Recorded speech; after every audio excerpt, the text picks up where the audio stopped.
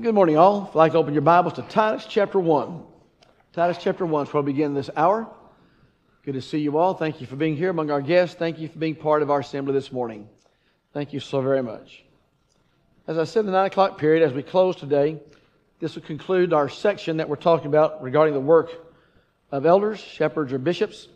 And next week we'll turn our attention to 1 Timothy 3 and Titus chapter 1. In Titus chapter 1 and verse 7, Titus chapter 1 and verse 7, you have this statement: "For bishop must be blameless, a steward of God." The idea of a steward is one who is entrusted with the affairs or concerns or well-being of another. We have a parable like that where you have the steward of the unjust steward, where he was being called to account for some of the misappropriations and misconduct that he had engaged in. And so he thought surreptitiously what he would do is he'll go behind the scenes and he'll stack the deck so that he'll forgive what the debt is. And when he's kicked out of business, then he'll go to those who he ingratiated himself, and they would then ingratiate themselves to him and provide for him. And he got caught cooking the books, and he paid for it. And so here he talks about a man is a steward, one who is a manager or caretaker of the affairs of another. Verse 9, he says, holding fast the faithful word as he has been taught, that he may be able by sound doctrine both to exhort and convict those who are contrary. Here you have the expression to hold fast the faithful word. This expression, hold fast the faithful word, is companion with the statement in 1 Timothy 3 of able to teach. The idea here of a man who hold fast the word is a man who has applied himself to an understanding of the Word of God. Someone who has immersed himself in the Word of God and has a familiarity with the Word of God, and therefore is able to communicate the Word of God to those with whom he may cross or he may need to communicate. We just lost a steward here. Props help. You see, when there's an elephant in the room, you just well to acknowledge it. Everybody on this aisle is watching that orange thing roll down here. And so I just thought I'd call attention to it. You folks over here don't know what you're missing. So, now that we have our distractions taken care of, back to the point here. You see, I was holding something fast there. It just wasn't the word. Holding fast the word. Someone who has immersed himself in the Word and able to teach, able to communicate that Word. If a man's not going to immerse himself, apply himself to a study of the Word of God, how can he help teach those who need it? Let me pause just here for just a moment. When a man first takes the responsibility that he's asked to shoulder, of being an elder, a bishop, or a shepherd, there will be things that will cross the discussion relative to the Word of God that he may never have entertained before as far as an application is concerned. So when we say hold fast the Word of God, that doesn't mean you have all the I's dotted and the T's crossed and you understand every knotty problem that you're ever going to face. When a man first becomes an elder, and there are issues, there are questions, there are judgments, there are doctrinal things that come across the desk to be considered, he may never have been exposed to the discussion of those things ever before. That's not what he's talking about. But what he's talking about is you're able to take that word and you're able to reason from that word and therefore instruct that word. And as you grow in your exposure as an elder, then your library of knowledge as it applies to the Word of God and goes out of the Word of God will continually increase. I think that's really important to understand. Just because a man is asked to serve as an elder doesn't mean he now knows how to handle every knotty problem that comes across the desk. But he must be familiar with the Word of God. And the reason for that is this. He said, that he may be able by sound doctrine both to exhort and to convict those who are contrary. That word convict there is the word to show. It's not to tell, it's to show where there's wrong. Now, just because a person is convicted doesn't mean the person will correct. For example, in Matthew chapter 18, when you have the man that has committed an offense against a brother, and one brother goes to a brother and he will not listen. He takes with him 2 or 3 witnesses, and he won't listen to the witnesses. And so it is told to the church, but he won't listen to the church. He is to be regarded as a heathen and a publican. He's been convicted. He's been shown where he's wrong, but he won't change anything about it. So just because a person has been convicted, shown where they're wrong, doesn't mean they necessarily will change. Another word, convict, is like in John chapter 8 verse 46. When Jesus said, who convicteth me of sin? The idea of convict there is charge. Who charges me with sin? Now, we may be able to charge someone incorrectly. We may not be accurate with that.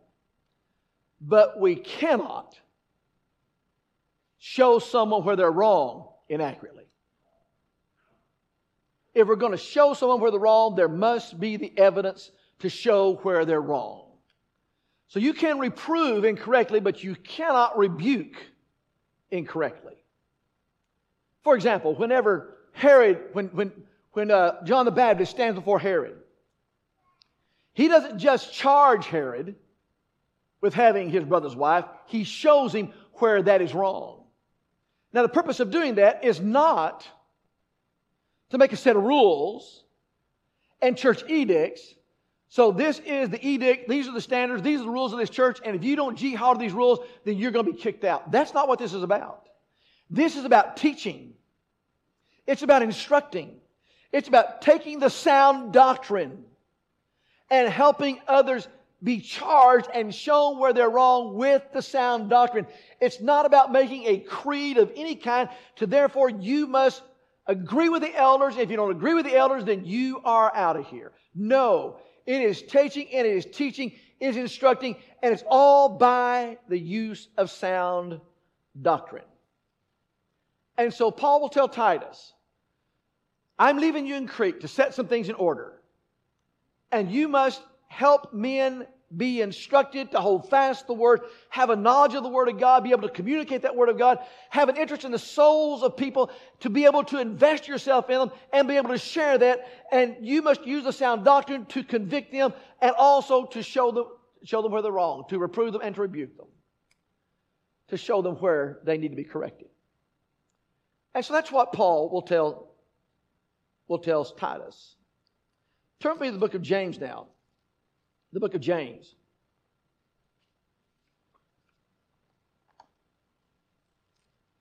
And turn to chapter 5 in the book of James. James chapter 5. I want to begin in verse 13. James chapter 5 and verse 13. Is anyone among you suffering? Let him pray. Is anyone cheerful? Let him sing psalms. Is anyone among you sick? Let him call for the elders of the church and let them pray over him, anointing him with oil in the name of the Lord. And the prayer of faith will save the sick, and the Lord will raise him up. And if he's committed sin, he'll be forgiven. Great discussion about this set of passages as to whether this is physical or whether this is spiritual. And I'd like to suggest there's something else to consider here. First of all, he says, is anyone among you suffering? The opposite of that is anyone cheerful? So you have cheerful versus suffering. Cheerful, he says, you sing. Is anyone among you suffering, he says, let him pray. That is, suffering is, there's some adversity that's taking place. There's something in life that's going on that is challenging. And so he says, if you have this adversity that you're facing in life, he said, then you pray about that. But then the next time, he says, is any among you sick? Let him call for the elders of the church. There's a progression that takes place here. When they describe things, they describe them not from a clinical point of view. Things were described from a symptomatic point of view. We'd say, he has cancer. He has heart disease. That's a clinical analysis. That's a clinical point of view. But they would describe things by the symptoms. And here the symptom is, here suffering is taking place. And here is this person, the suffering isn't over in just a little bit. They're weak because of it. Now then, this suffering's become just a little bit more intense. It's hung on just a little bit longer. And now there's a fatigue that's entering into this. This is something that is heavy, that begins to weigh down. And so he says, is any among you sick? Weak is the idea. He said, let him call for the elders of the church and pray over him. Anointing him with oil. We'll come back to that in a moment. Verse 15. And the prayer of faith will save the sick. The prayer of faith will save the weary. Now, it's not just the suffering that's gone on. It's not just that there's weakness that's taking place and the person's fatigued. Now, this has gone on a long time. Whatever that is there that is challenging is going on a long time. And it's such the case that he says, if anyone has committed sins, he'll be forgiven. And if you correct this man, then the Lord will raise him up. It seems like there's some apostasy that's being threatened here. And there's something that's taking place that's causing suffering, and the suffering is going on, and there's weakness taking place, but now then it's gone on for a while, and the person is not just fatigued, they are flat worn out by it. They are weary by it. They just are exhausted at their wits' end about it. Illustration, just illustration. You know, you may have a common cold. That's a bothersome thing. Then the cold may turn to a bronchial condition. And that's a little bit more serious kind of thing. And the cold may go on for a while, and then a couple of weeks, 10 days, so you get over it. But now the infection starts, sinus, bronchial tubes, and it's not over in a little bit. And you just are getting weak by it. This thing's getting old here. The coughing and all the things, you just feel bad. But now then, it doesn't just stop there. It goes to pneumonia. And now pneumonia's not over in a day. And you're hospitalized, and now you're on oxygen because of it. And now there's a real threat. This becomes a heavy, heavy thing that's there. Now, that's not what he's talking about. I'm illustrating it with that. Here there's some burden that's there. It seems some threat to them that's there. And he says, is anyone suffering? Then let him pray. The suffering has gone on. Is he weak? Not physical or spiritual, but there's something challenging here, some apostasy taking place. Is anyone weak because of it, growing weak? And then they're just weary, they're just weighted down and burdened, and they see no way out from under the load that's there? He said, what do? He said, you call for the elders of the church and they pray. Question. When you suffer and when you are weak and weary, who do you want praying for you? You want the most spiritually mature individuals you can think of to be praying for you. You're not going to call someone that's inexperienced, that's a novice. You're going to call someone that has some spiritual maturity to them. And that should be the elders. It should be the elders that when you think of spiritual maturity, pop.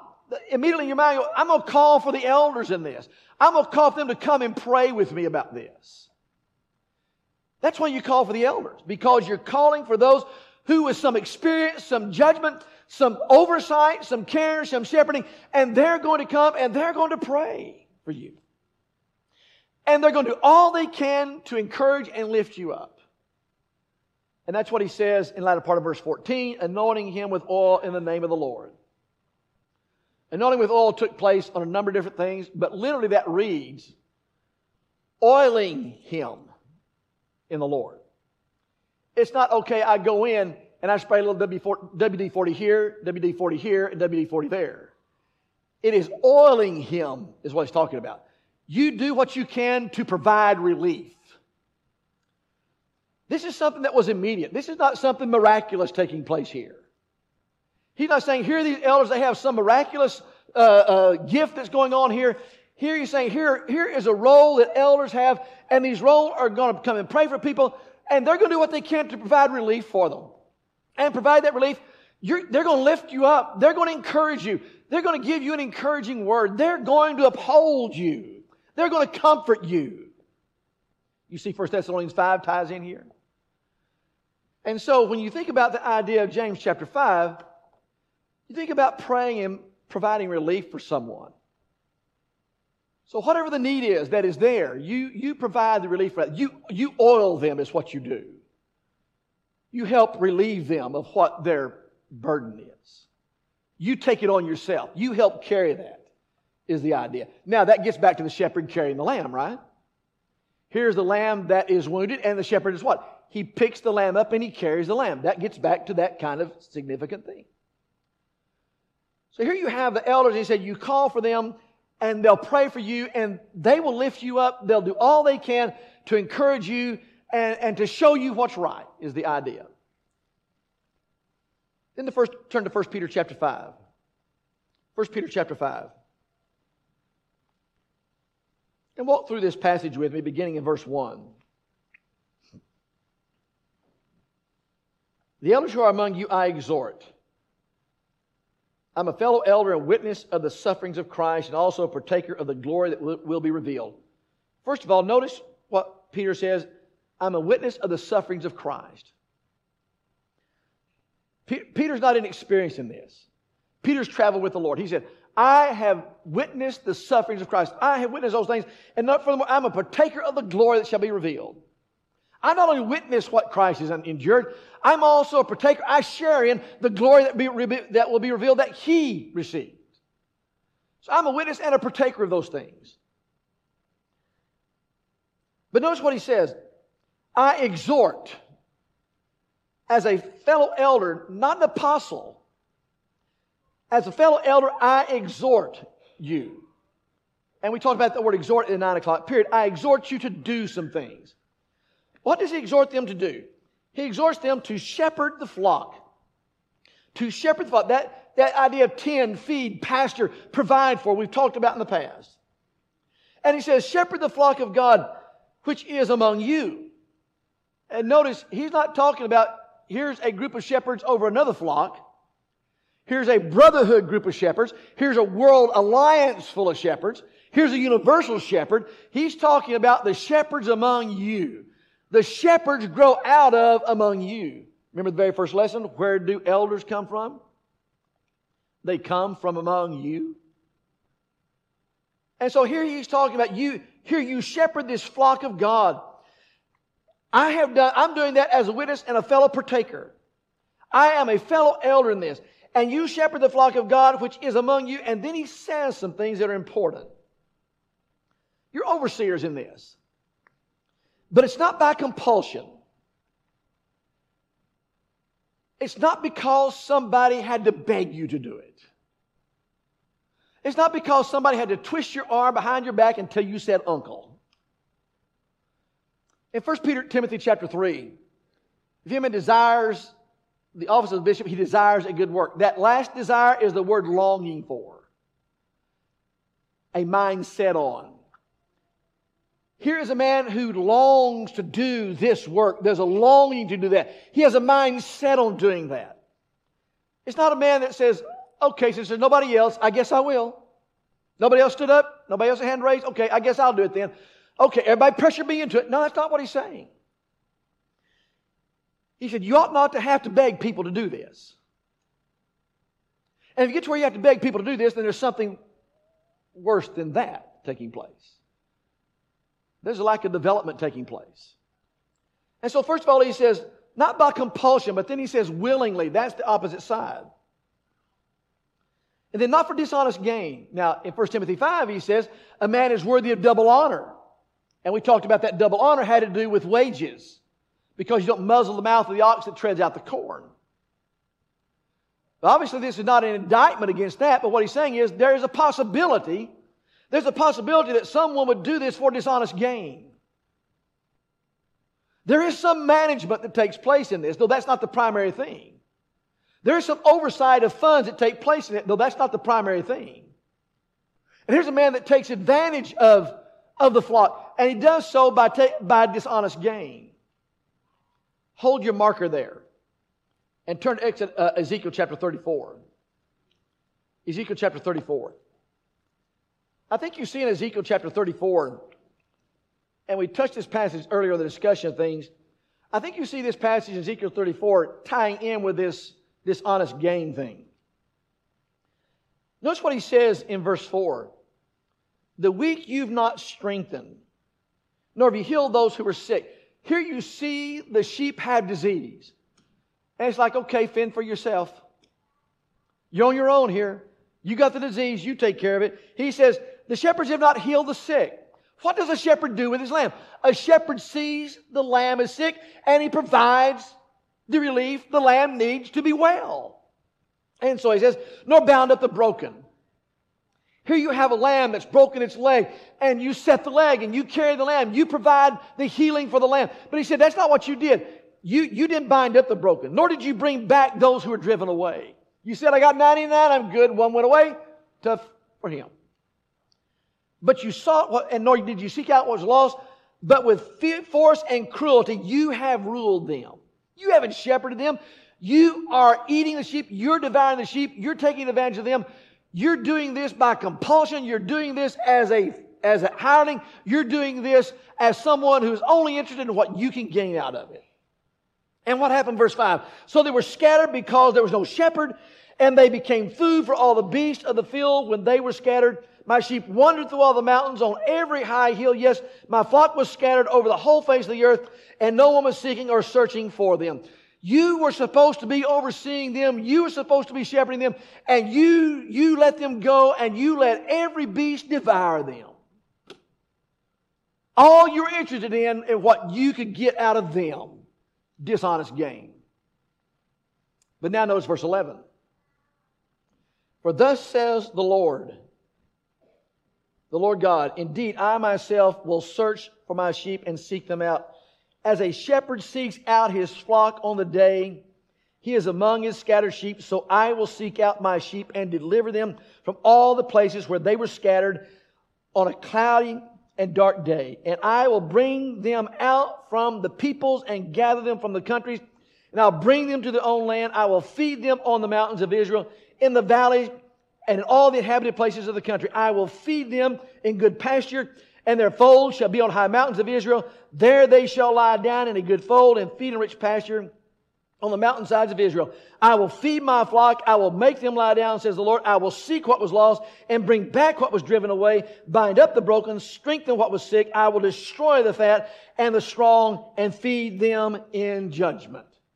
Do you see the contrast between the shepherds of Israel and the chief shepherd himself? What he says in verses 11 through 16 is the model, the ideal shepherd. Because that's talking about God as this. Here's God, the Lord, I will do for my sheep. This is what I will do for them. I'll provide whatever is needed for them. That may inconvenience you. You may get a call at 2 o'clock in the morning. You may be out to 2 o'clock in the morning. You may not get any sleep one night. It may be you're out with your family, you get a phone call, and you have to leave. Because you're a shepherd. Maybe a lot of things that you have to sacrifice as a shepherd because you have a responsibility as a shepherd to the flock. Now hit a pause button just a moment. This is a lesson next week, but I'm going to pause here. Family of men who are going to be considered to be shepherds, it's on you too. Because here's the deal. When this church asks him to be a shepherd, he doesn't just belong to you. He's no longer just yours. You have to be willing to share him. And you have to be willing to have some times that he's going to have to attend to the flock. And maybe times you're going to feel neglected in that. Okay, well, he's putting them before me. Sometimes it's hard to find a balance. Wives, can I say something to you? you're going to feel like he's paying more attention to the flock than he is to you. It may be you're out having your favorite meal and he gets a phone call and he's got to take the phone call. Because there's a member of the flock that's calling. And you can sit there and you can huff and you can snort all you want to. But he's a shepherd. And he's not just yours now. And so what I suggest is, family, you got to talk about this. Wives, you have to acknowledge this. He's not just going to be yours anymore. If he's going to do verses 11 through 16, that's going to require, I'm sorry, some time he's not going to be with you. That doesn't mean he doesn't love you. That doesn't mean he won't make some time for you. That just means there's a moment that came up. He's got to take care of his responsibility as a shepherd. And we'll talk about why in just a moment. But I think that's significant for you to understand, families, as you consider. This is not just about the man. There's a part the family plays in this too. And fathers, let me say something to you about this. It may be you have multiple children, and some of your children have obeyed the gospel, but one has not. And one's still junior high, high school, and one's young in school here. One thing you need to consider is this. Does that young child you have in your home still need you more as a father than to share you as a shepherd? Do you feel a greater responsibility toward that young child that's still in your home that may need you more as a father than the church needs you as a shepherd? Because here's the deal. That young child may not have you as a father all the time. Oh, you'll still be the father, but may not be present all the time. And mothers, if that takes place, and that father is asked to do that, that puts a burden on you. Because someone's going to have to take up the slack. And someone's going to have to teach this child, now listen, Daddy's doing this, and this is why Daddy's doing this. And we have to work with Daddy here. We have to support Daddy here. We have to encourage Daddy here. I'm just saying, families, there's something else that's involved in this and just, okay, I have been voted a shepherd. There's a sacrifice everybody pays in this. And verses 11 through 16 tell us what it is. And furthermore, families, there's something else. We've said this a couple of times. It may not be that people understand why a judgment has been made. A decision has been reached. An action has been required. And it may be that you hear the prating, the talk that goes on about your husband, your father. That he really is an idiot. That he doesn't know what he's doing. And here's the deal. You can say nothing about it. You have to keep your mouth closed. That's just the way it is. Because for you to open your mouth and say any more about that does not help the situation. It hurts the situation and it hurts him. And sometimes you're going to hear things that are said that you wish you weren't here that were said. That's not my dad. That's not my husband. That's what someone said about him. I question his sanity.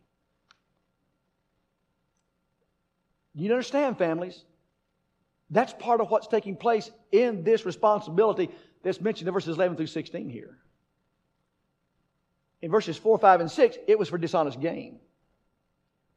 In verses 11 through 16, back to 1 Peter chapter 5 now, it was willingly that they did this.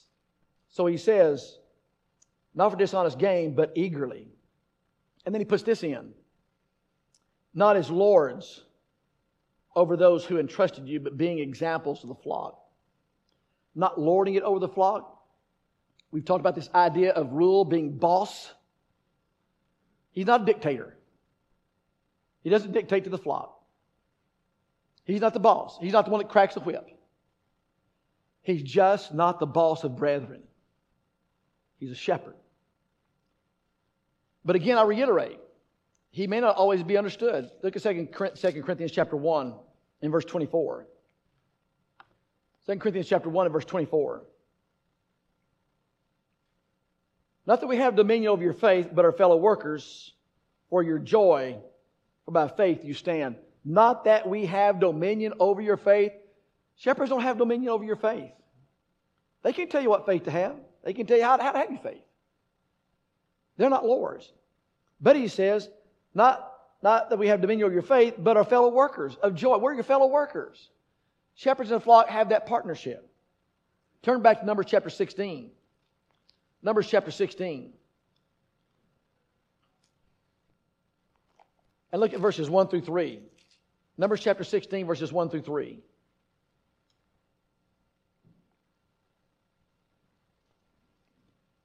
So in verse 1, you have these men that are involved. And he says, they rose up against Moses and some of the children of Israel, 250 leaders of the congregation, representatives of the congregation, men of renown. They gathered together against Moses and Aaron and said to them, you take too much upon yourselves, for all the congregation is holy, every one of them, and the Lord is among them. Why then do you exalt yourself above the assembly? And notice verse 4. Moses heard it and he fell on his face. I can't believe you said this about me.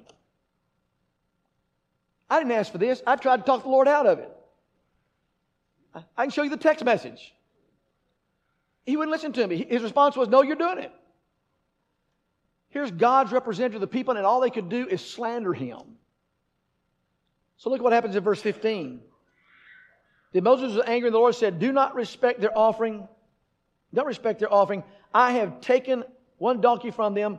I have not taken donkey, nor have I hurt one of them. And Moses said to Korah, tomorrow you and your company will be present to the Lord, and you and they shall all, as well as Aaron, you shall know.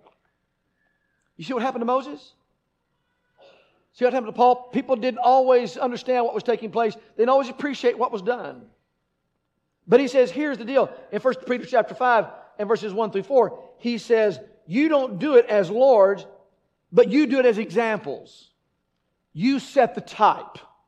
You be the one whose mold they're going to fit. You be the one who everybody can point to and say, I wish I was like him. I see my children, you see that man? I want you to be like that man. That's what I want you to be. Now, why do you do this? Look again at verse 4. 1 Peter 5. When the chief shepherd appears, you shall receive the crown of glory that does not fade away.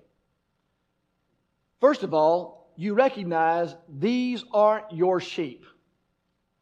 These people don't belong to you. You have been asked to steward them. They're not yours. You don't own them. The chief shepherd owns them, and the chief shepherd has said, I'm going to give them into your hand. I'm going to let you be a steward for me in this. The second thing is, when the chief shepherd appears, the chief shepherd is the example. The chief shepherd is the example of how you do this. You shepherd like the chief shepherd shepherded. Ezekiel 34:11 through 16.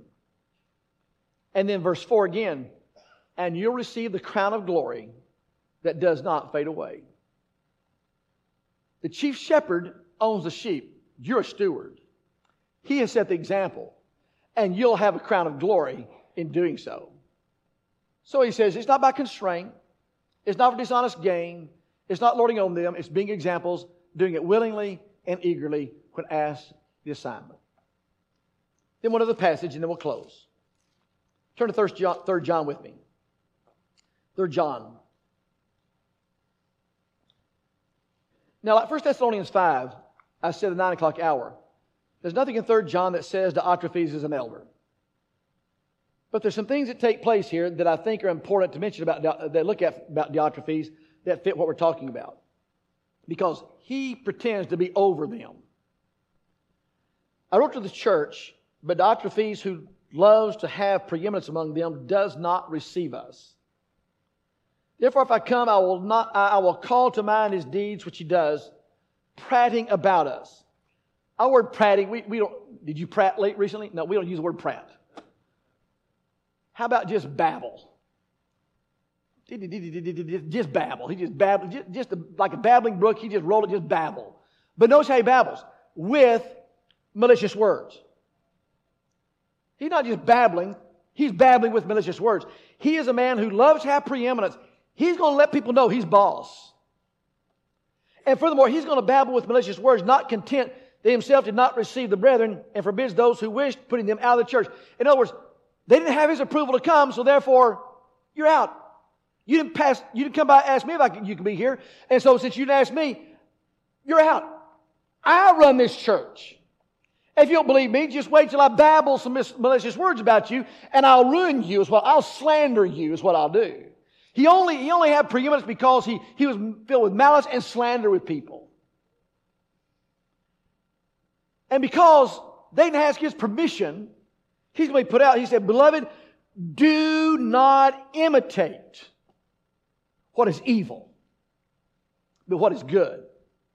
He who does good is of God. He who does evil has not seen God. He is not a dictator who rules by the whip and by decree, by demand. It is not, the elder says, jump and you ask how high. It's not, can I sneeze, please? That's not what it is. And it's not that he uses these cunning, scheming ways, some strategy. He's going to work into the lives of people, and he's going to dominate the lives of people. And listen, it's not always overt. In fact, Diotrephes doesn't begin working overt. Let me describe Diotrephes for you. Diotrephes doesn't come into the assembly in dirty overalls with his hair all matted, tobacco-stained shirt. He doesn't come in like that. Diotrephes comes in with a PhD. He comes in with a nice tie, in a nice suit, and drives a nice car. And his family looks like they're the model. But what he does is he turns people against people. And he does it with malicious babbling. Tom, did you hear about Joe? Let me tell you about Joe. Joe, did you hear about Anthony? Let me tell you about Anthony. Anthony, did you hear about Deb? Let me tell you about Deb. And furthermore, he always has his clown. He's a strategist. He doesn't do it out front. He has his clown that does it for him, so he can always say, it wasn't me, I didn't do that. But the clown, the shrew, is working for him. He loves to have the preeminence. When you have a man like that to consider, run away as fast as you can. Because it doesn't take but one to run a group of 400 people. It doesn't take but one. Because it's like leaven. It just works over time. It needs the heart and soul out of the congregation and out of people. And then to correct it will call for a catastrophic explosion that most people will not be able to endure. So when you see a Diotrephes and you smell him and you see how he works, do not ask that man to shepherd your soul, because he will have your wool in his teeth sooner or later, and he will be a wolf. Because shepherds don't eat sheep, wolves eat sheep. That's the negative part. And so when we consider what 3 John says, he loves to have preeminence and he just babbles about using malicious words. Now, as I bring this to a close this morning, I just want to ask you, as we've looked at the totality of, there's 9 passages that we've looked at, by the way. They have to do with the work of an elder. 9 passages. As we've looked at those 9, can you find the men who can shepherd you? Can you find in those descriptions of a man to do this work, the kind of work, a man that's blameless? That is not quarrelsome, that is not quick-tempered, that is not given to wine, who has a family that is following his example, who's not a novice, who's able to teach, able to hold fast the Word of God, convict when necessary, encourage when necessary, to have the judgment in whom you can trust, because at some time or the other you have been a recipient of His shepherding. Can you find that kind of man or men that you can ask to shepherd you as a flock? When you look for a man, find a man who's not a novice, but has spiritual maturity, who is a shepherd, who oversees. And you'll find a man who can do the work. I know we've not talked about salvation this morning, but perhaps there's someone whose soul has been stirred by some message you have received somewhere in this past week, or maybe even a conversation today that has stirred you, that you need to obey the gospel. And you need the salvation of your soul. You have your sins washed away because you've come to believe Jesus Christ, the Son of God, and you've changed your mind about God, about sin, and you want to turn from sin and turn to God, and now then you want to have your sins washed away. Then we invite you to come while we stand and while we sing. Thank you for connecting with us this morning. We're so thankful that you were able to do that. If you have questions, we'd love to have the opportunity to talk to you. You can contact us at www.thebibleway.com or questions@thebibleway.com. Questions@thebibleway.com. We'd love to have you in person. Come if you can, but thank you for connecting with us.